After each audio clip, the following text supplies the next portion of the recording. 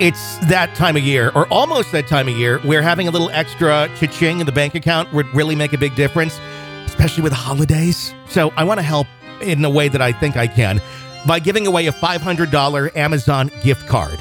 For a chance to win it, all you have to do is one of two things. Either A, leave us a review on Apple Podcasts and send a screenshot to contest@realghoststoriesonline.com, or share it out on social media. Let people know that we exist there with a link to our show through your favorite podcast player so others can go and find the show and listen as well.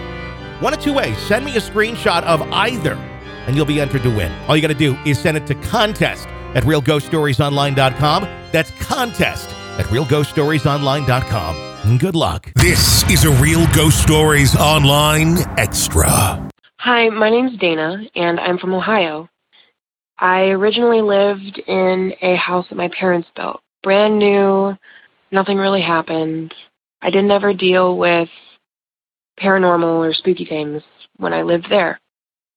And then we moved to the country, and I started having a really hard transition. And my parents chalked it up to the move.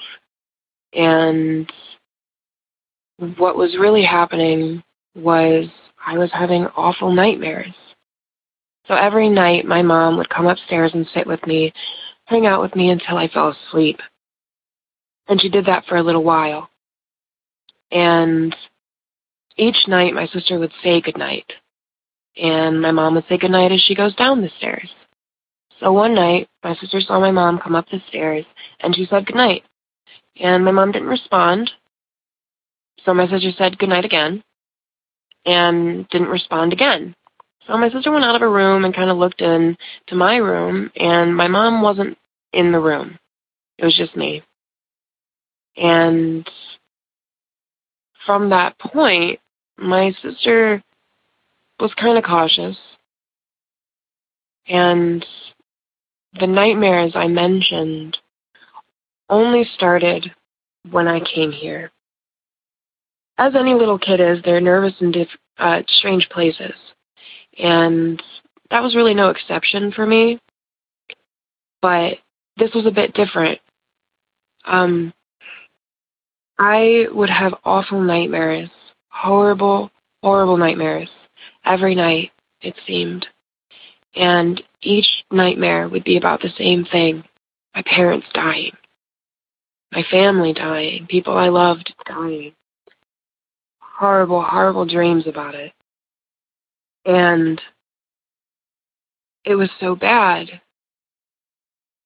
that almost every night I would sleepwalk downstairs with my blankets and pillows and lay in front of my parents' room, almost as if my subconscious was telling me not to stay here.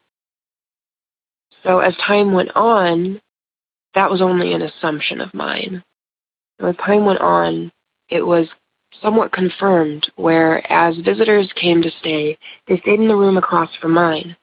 And a few of them said the same thing that my sister said, without knowing the stories, that they would see people come in and out of my room, thinking that it was my sister or my mom or my dad. But every time they asked, it wasn't. And there are more stories in relation to my experiences and the people who stayed here's experiences. If you want more Real Ghost Stories and access to the world's largest audio archive of ghost stories, become an extra podcast person, an EPP. Sign up now at ghostpodcast.com or patreon.com/Real Ghost Stories. Hey, got a crazy family? Love hearing stories about crazy families? Then you need to check out our brand new podcast called My Crazy Family, available wherever you get podcasts. Just search My Crazy Family right now, press subscribe, and don't miss any brand new episodes of My Crazy Family. You can even share your stories if you so please. We'd love to hear them. My Crazy Family. Search and subscribe wherever you download podcasts.